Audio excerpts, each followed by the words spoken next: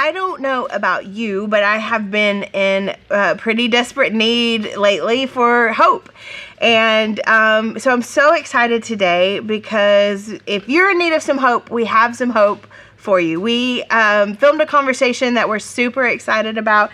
It's something that felt really important. I feel like this season of life with COVID and all of the madness, it's kind of created, I don't know, a need for us to be more inward thinking and thinking about protection and thinking about ourselves and that's not necessarily a bad thing, but I think it's a really good thing when we can look outside of ourselves at what God is up to all over the world. That when things seem scary and overwhelming in our lives or in our houses or our families, that all over the place, God is on the move and He is absolutely up to something.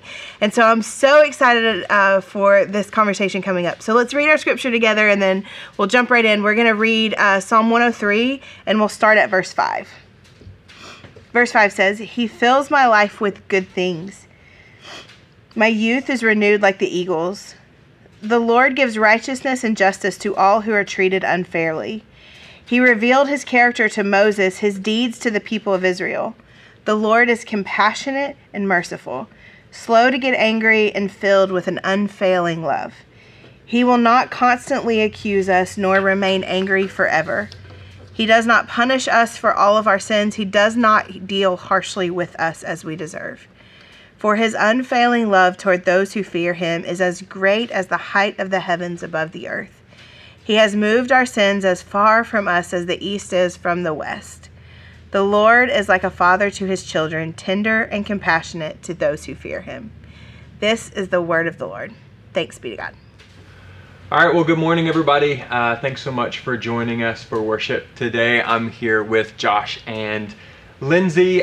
Quick story, we were in a financial board meeting together not long ago, and Josh gave a presentation to let us know about what was happening in missions and all the things we do connected to that. And it was incredible. We were just blown away. Like, we know everything that's going on, and yet when it's all on a list in front of us, we were just blown away by how much is going on. Like, there is a lot of good news to share. And so here's the thing, Josh is, in my opinion, to a fault, very hesitant to share numbers and reports because this is a good thing. He does not want to appear boastful.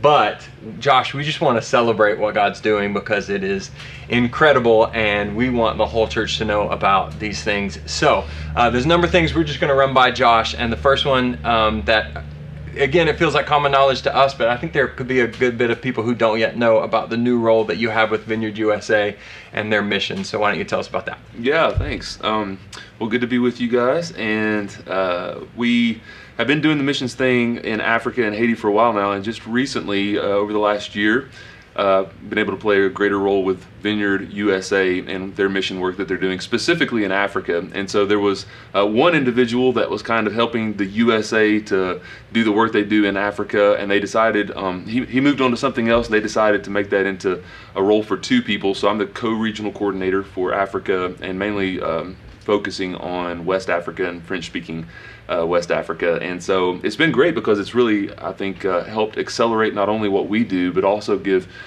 platforms for other people to see what the success that we've had in the Ivory Coast, which we'll talk about in a few minutes, and just to kind of collaborate together to share what's working and to work more efficiently as the Vineyard in Africa. So yeah, I'm loving the role. It's great. And it's starting to give us some reach and into other countries slowly but surely, or at least some impact. Yeah, and the sky's the limit for the future on what that'll look like. We started working in the Ivory Coast or Cote d'Ivoire, and we had really a vision to start working with unreached people groups and to go to the north, specifically in French-speaking countries in Africa, in West Africa. And so we were looking at Mali and Burkina Faso and Niger and Guinea and some of these countries, but we knew we needed a base first. And God really gave us that vision, and it wasn't clear exactly how that was going to look. We had some dreams and some aspirations, but this new role, I think, is helping give us the platform needed to really, advance in those areas. And so I think God's going to continue to use our church to be a big part of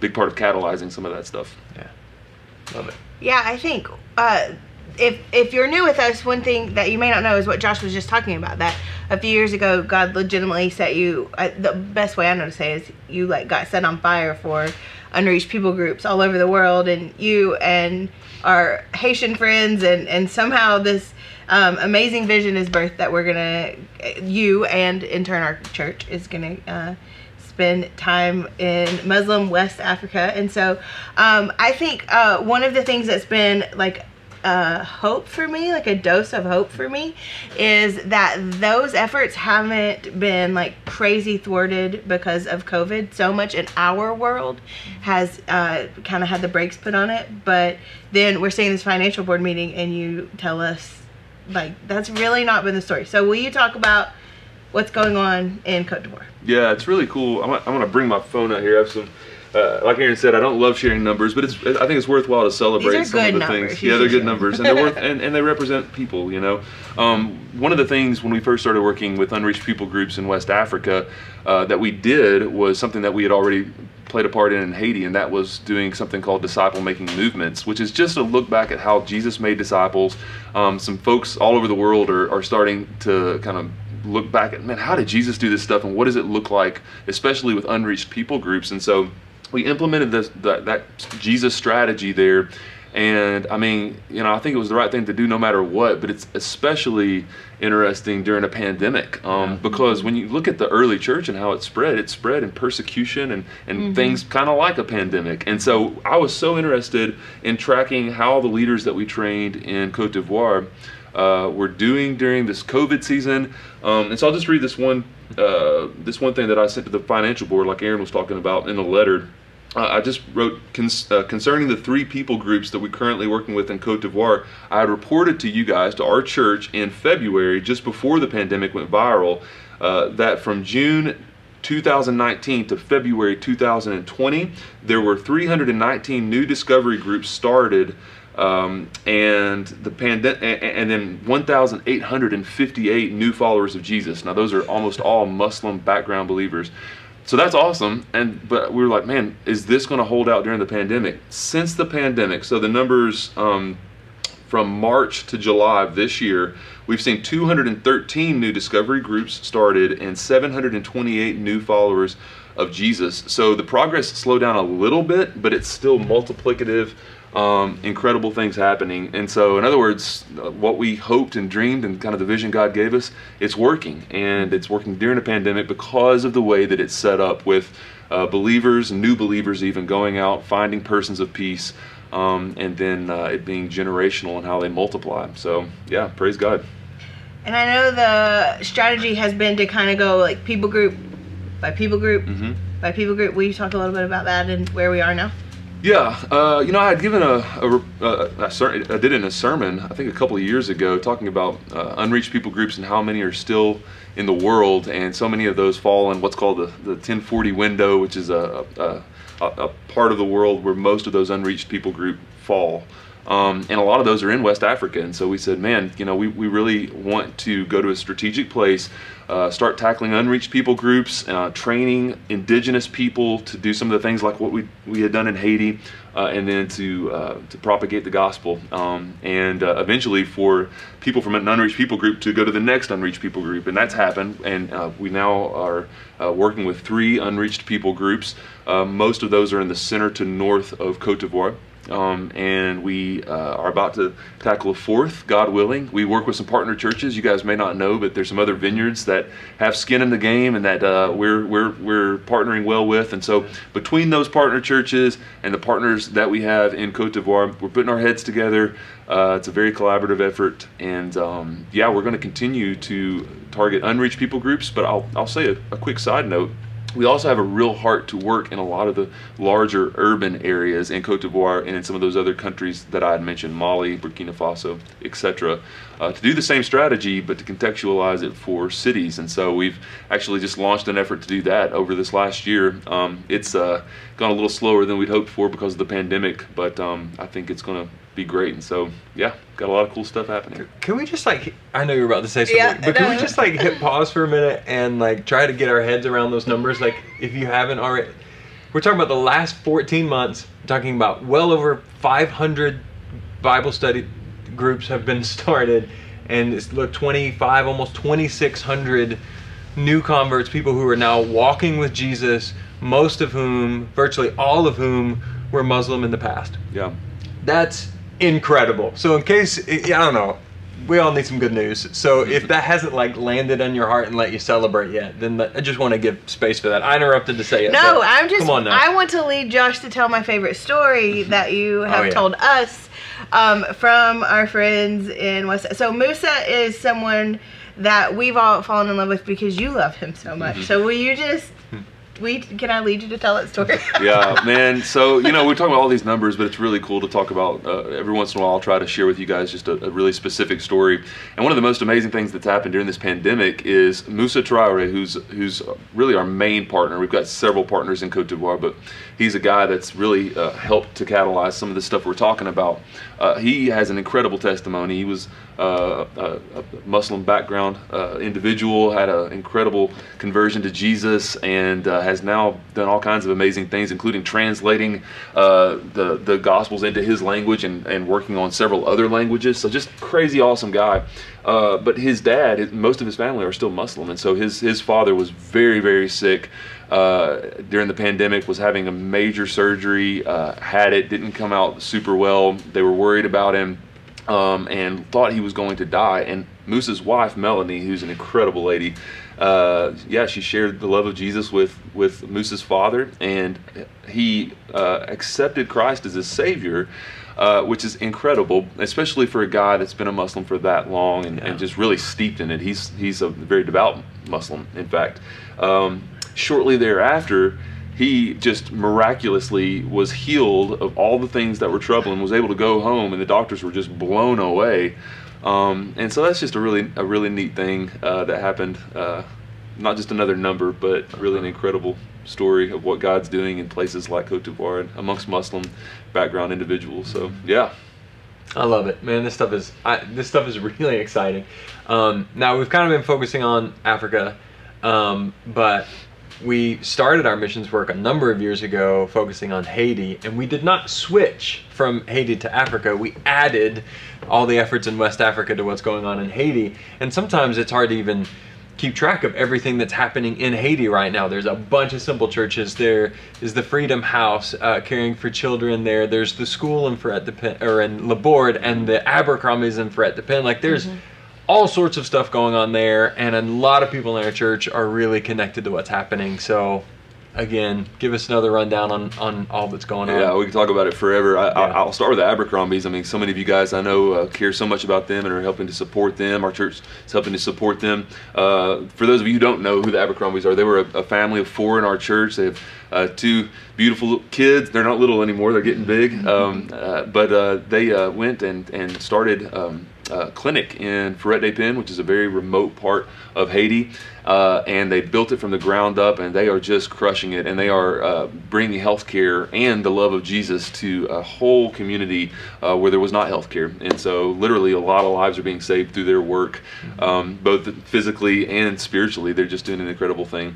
Now, real quick, sometimes we get to see the Abercrombies online worshiping with us, and maybe even now. So if you see the name Abercrombies, that's who that is. And if you're there now, we love you guys so much. All right, go ahead. No, good interruption. Then Aaron mentioned the school we have in Laborde. And there's so much to say about that, but we started a school in a place actually where a lot of the kids that are now in the Freedom House come from, and there's no schools, no churches, no anything in that area, and that school is just thriving. About 130 kids that would have never got an education. Tons of people are coming to Christ in that area. Just so many neat things. Simple churches, which is very similar to the work we're doing in West Africa. It's a disciple making movement. They are approaching their 1,000th simple church. So some of those are small, 5 to 10 people. I'm sorry, it sounded like you said 1,000. 1,000. 1,000. Yes. Some of them are small, 5 to 10 people. Some of them have grown to 200, 300, 400 people. And so it's just crazy, man. So Gabriel Lindor has a whole team of people. He's a Haitian national that we've partnered with for a long time, good friend of ours. They're crushing it. And So let's end the Freedom House, just to close on the Haiti stuff. Big vision for the Freedom House. I can't give away too much because we're about to start sharing more about this, but a lot of the kids are going to be aging out of the Freedom House soon. A lot of those kids come from a Restavik background, which is a form of slavery. It's kind of an indentured servanthood background. Really sad stories, but now God has just rehabilitated and is doing incredible things with a lot of those kids. But as they age out, we're looking at what the next version of the Freedom House looks like, and I'll just tell you, it's really, really exciting. Little teaser there, just to keep you coming back. But yeah, so man, stuff in Haiti's great. Yeah, and then it sounds like even with the pandemic, just this year, there have been hundreds of new disciples of Christ through this. Gosh, let me bring those numbers up too. Do you have those numbers in front of you? I do. Why don't you say no? Actually, I have it right here. Yeah, Gabe actually just sent me a report, and 582 people have indicated that they've begun to follow Jesus for the first time in 2020 alone in Haiti through Simple Church Ministry. So almost 600 people. Yeah, man, just a ton of amazing things happening. Love it. Okay, so I'm going to sort of curveball you here, but we in both congregations have been spending a lot of time over the last few months talking intentionally about what it looks like to follow Jesus for us here in America, and what it looks like for us to follow Jesus in the middle of the pandemic. And so I want to ask you, because for me, when I talk about spiritual formation or following Jesus, when I think about people in my life that I go to regularly to see, what are you reading? What are you doing? I'm stuck here. Help me. You are one of those people in my life. And Aaron's like you are that friend to us. And so our question is, with all that you're doing in the world, what do you do to care for your own soul here? Yeah, I love the question. We often talk about like spiritual disciplines, or a lot of the times we talk about it in terms of rhythms in our life. And this is going to sound really cheesy, but I guess the way of thinking about it, because the way that, especially increasingly in my life, what that's looked like for me has been a lot of steady, ongoing rhythms. Like reading the Bible is a pleasure for me. Like I just love it. I love history. I love like the intrigue. I love all the different writing forms, and I just love the stories. And that's always been easy. Prayer has been more difficult. And so the consistent things, I have like Bible reading that I do every morning. I'll oftentimes journal and stuff like that.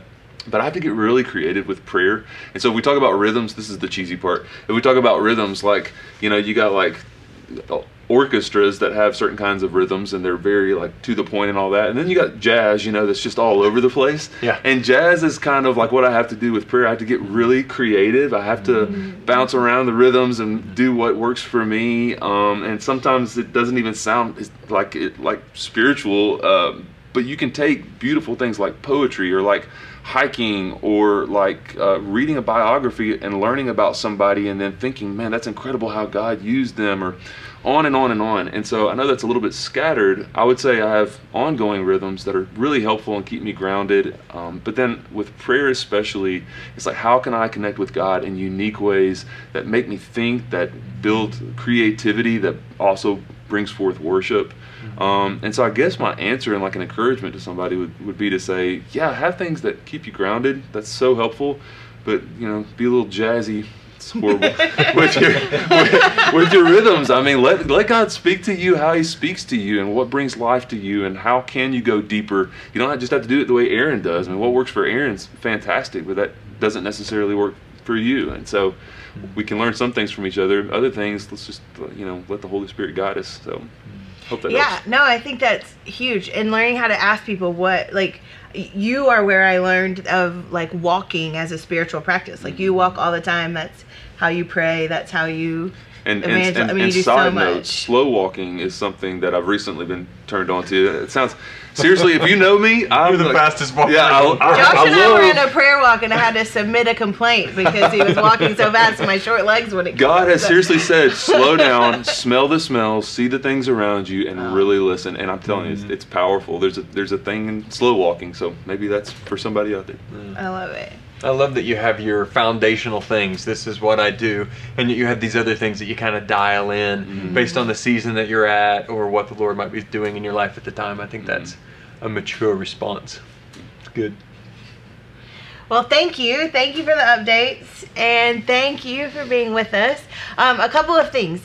One is that you can find Josh via email if you have any questions or thoughts, or you want to support him, anything like that. Josh.Armstrong@vineyardchurch.us. And then also you can find our mission stuff via social media. So there is a missions Facebook and Instagram. We'll get those links to you. And so there are ways that you can find Josh and find updates like this more regularly than we may do them in person or on the video. But we're so grateful for what you're doing, and we're so grateful to be churches that get to be involved in things so wide and so much outside of ourselves. And so we love ya. Oh, I love you guys too. Thanks, guys. Thanks.